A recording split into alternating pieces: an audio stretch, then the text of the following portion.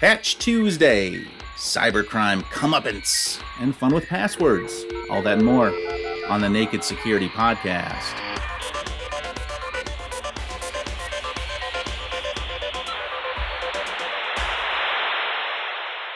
Welcome to the podcast, everybody. I am Doug Aamoth. He is Paul Ducklin. Paul, how do you do today? Doug, I shouldn't say this, but because I know what's coming in This Week in Tech History, because you gave me a preview, I'm very excited. All right, well, let's get right to it. This week, on June 15th, way back in 1949, Jay Forrester, who was a professor at the Massachusetts Institute of Technology, or MIT, wrote down a proposal. Don't say that like you're from Boston and you're all smug about it, Doug. Hey, it's a beautiful campus. I've been there many times. It is a kind of famous engineering school as well, isn't it? It sure is. Jay Forrester wrote down a proposal for core memory in his notebook and would later install magnetic core memory on MIT's Whirlwind computer. This invention made computers more reliable and faster. Core memory remained the popular choice for computer storage until the development of semiconductors in the 1970s. A fantastically simple idea once you know how it works. Tiny little ferrite magnetic cores, like you'd get at the centre of a transformer, like super miniature washers. They were magnetised either clockwise or anti-clockwise to mean 0 or 1. It literally was magnetic storage. And it had the funky feature, Douglas, that because ferrite essentially forms a permanent magnet, so you can remagnetise it, but when you turn off the power, it stays magnetised. It was non-volatile. If you had a power failure, you could basically restart the computer and carry on where you left off. Amazing. Outstanding. Yeah, that's really cool. Apparently, MIT's original plan was to charge a royalty of 2 US cents per bit on the idea. Can you imagine how expensive that would make, say, a 64 gigabyte iPhone memory? It would be in the billions of dollars. Unreal. Well, some interesting history, but let's bring it up to the modern day. Not too long ago, Microsoft Patch Tuesday, no 0 days, but still plenty of fixes, Paul. Well, no 0 days this month if you ignore that Edge remote code execution hole that we talked about last week. Technically, that's not part of Patch Tuesday, but there were 26 remote code execution bugs in total, 17 elevation of privilege bugs. That's where crooks are already in, but they can't do much yet, so they then use the EOP bug to get superpowers on your network and do much more dastardly things. 4 of those remote code execution bugs were dubbed critical by Microsoft, meaning that if you're one of those people who still likes to do your patches in a specific order, those are the ones we suggest you start with. The good news about the 4 critical patches is that 3 of them relate to the same Windows component. As far as I can make out, it was a bunch of related bugs found, presumably during some kind of code review of that component, which relates to the Windows messaging service, if you happen to use that in your network. And we've been all collectively thanked for our patience with the SketchUp debacle, which I didn't know existed until now. Like you, Doug, I have never used this program called SketchUp, which I believe is a third-party 3D graphics program.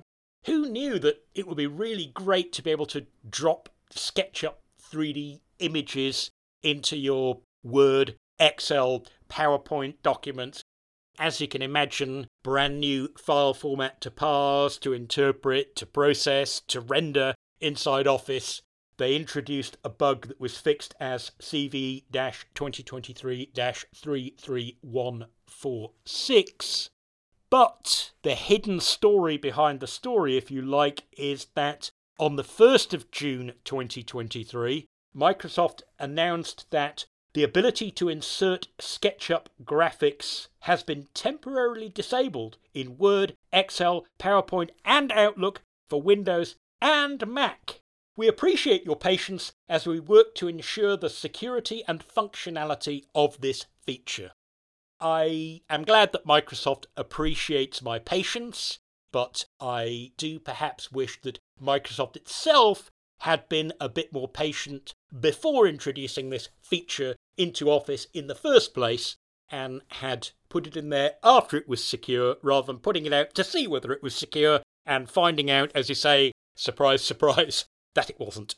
Great. Let's stick on the subject of patience. I said that we would keep an eye on this, and I hoped that we wouldn't need to keep an eye on this, but we've got to alliterate a bit, as you did in the headline, more MOVEit mitigations.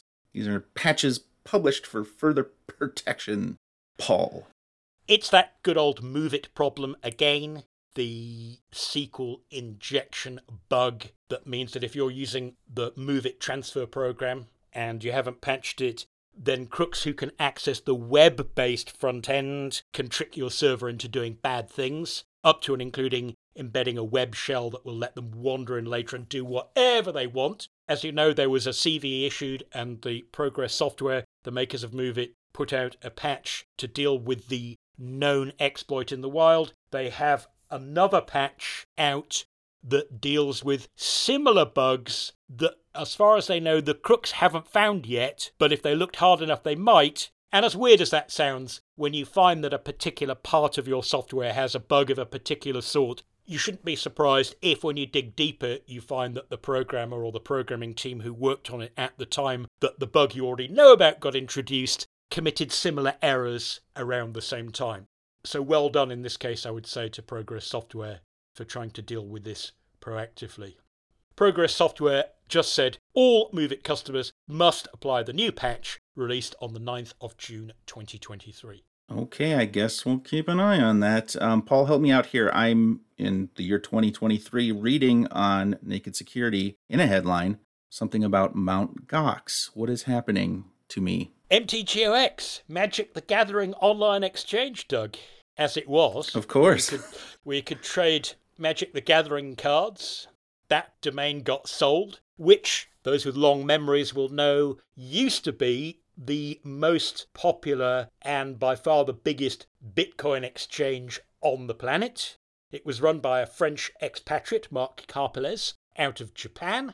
It was all going apparently swimmingly until it imploded in a puff of cryptocurrency dust in 2014 when they realised that, loosely speaking, all their Bitcoins had disappeared. I shouldn't laugh. 647,000 of them or something. And even back then, they were already worth about $800 a pop. So that was $500 million US worth of poof. Intriguingly, at the time, a lot of fingers pointed at the Mt. Gox team itself, saying, oh, this must be an inside job. And in fact, on New Year's Day, I think it was, 2015, a Japanese newspaper called Yomiuri Shimbun actually published an article saying, we've looked into this and 1% of the losses can be explained by the excuse they've come up with. The rest, we're going on the record saying it was an inside job. Now, that article that they published, which caused a lot of drama because it's quite a dramatic accusation, now gives a 404 error when you visit it today. So very interesting. I don't think they stand by it anymore. And indeed, the Department of Justice in the United States has finally, at last, all these years later, actually charged 2 Russian nationals with basically stealing all the Bitcoin. But it does sound like Marc Carpeles has got at least a partial exoneration courtesy of the US Department of Justice, because they very definitely put these 2 Russian chaps in the frame for this crime all those years ago. It's a fascinating read, so check it out on Naked Security. All you have to do is search for, you guessed it, Mt. Gox. Let's stay on the subject of cybercrime, as one of the main offenders behind the Gozi banking malware has landed in jail after 10 long years, Paul. Yes, it was a little bit like waiting for the bus. 2 astonishing, wow, this happened 10 years ago, but we'll get him in the end stories arrived at once. And this one I thought was important to write up. Again, just to say, this is the Department of Justice. They didn't forget about him. Actually, he was arrested in Colombia. I believe he paid a visit, and he was in Bogota airport. And I guess the border officials thought, oh, that name's on a watch list. And so apparently the Colombian officials thought, let's contact the US diplomatic service and say, hey, we're holding a chap here by the name of, I won't mention his name, it's in the article, You used to be interested in him relating to very serious multi-million-dollar malware crimes. Are you still interested by any chance? And what a surprise, Doug. The US was very interested indeed, and he got extradited, faced court, pleaded guilty, and he has now been sentenced. So he'll only get 3 years in prison, which may seem like a light sentence. He has to hand back more than $3 million. I don't know what happens if he doesn't, but I guess it's just a reminder that by running and hiding from malware-related criminality, well, if there are charges against you and the US are looking for you, they don't just go, oh, it's 10 years, we might as well leave it. And this guy's criminality was running what are known as, in the jargon, as bulletproof hosts, Doug. It's basically where you're kind of an ISP, but unlike a regular ISP, you go out of your way to be a moving target to law enforcement, to block lists, and to take down notices from regular ISPs. So you provide services, but you keep them, if you like, shifting around and on the move on the internet, so that crooks pay you a fee and they know that the domains that you're hosting for them will just carry on working even if law enforcement are after you. All right, great news again. Paul, you have, as we round out our stories for the day, grappled with a very difficult, nuanced, yet important question about passwords, namely, should we be changing them constantly on a rotation, maybe once a month, or lock in really complex ones to start with and then leave well enough alone? Although it sounds like a sort of old story, and indeed is one that we have visited many times before, the reason I wrote it up is that a reader contacted me to ask about this very thing, saying, I don't want to go into bat for 2FA, I don't want to go into bat for password managers, those are separate issues.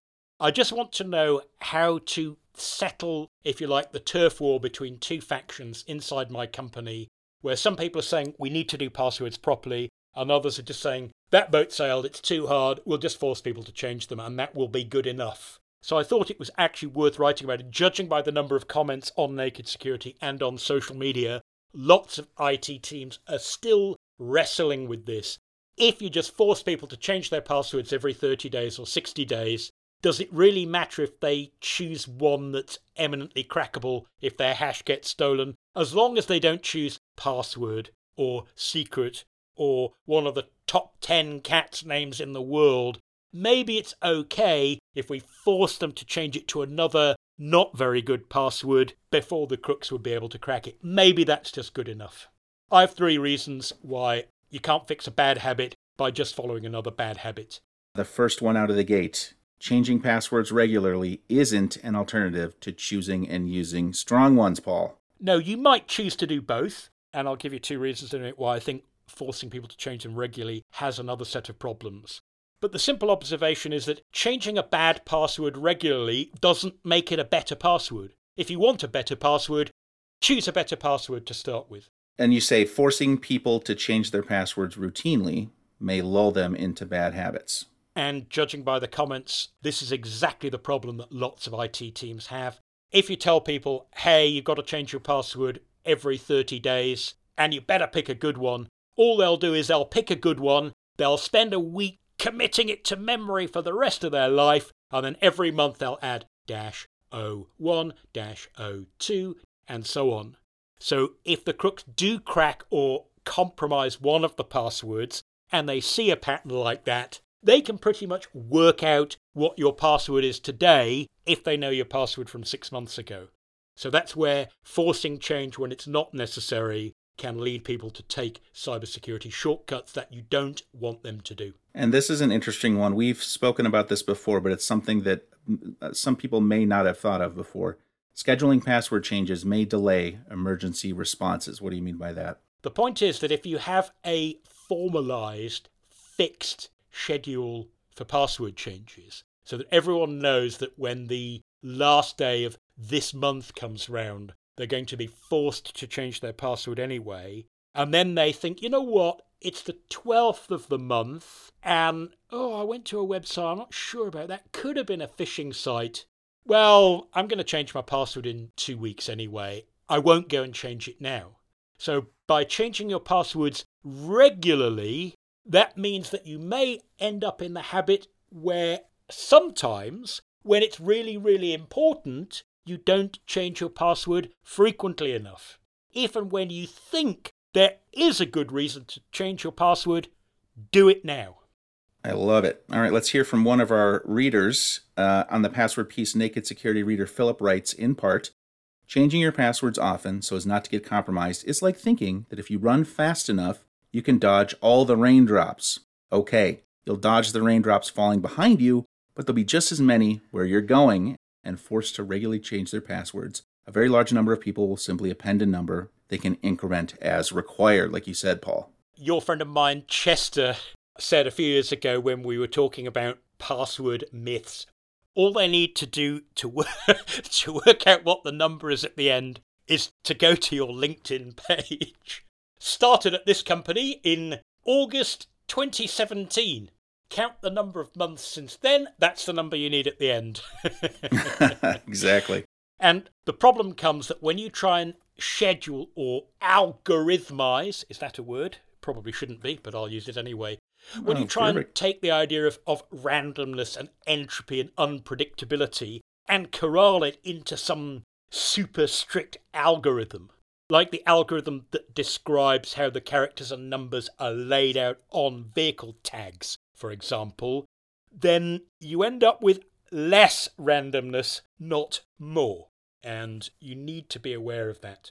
So forcing people to do anything that causes them to fall into a pattern is, as Chester said at the time, simply getting them into the habit of a bad habit. And I love that way of putting it. All right, thank you very much for sending that in, Philip. And if you have an interesting story, comment, or question you'd like to submit, we'd love to read it on the podcast. You can email tips@sophos.com, comment on any one of our articles, or hit us up on social @Naked Security. That's our show for today. Thanks very much for listening. For Paul Ducklin, I'm Doug Aamoth, reminding you, until next time, to stay secure.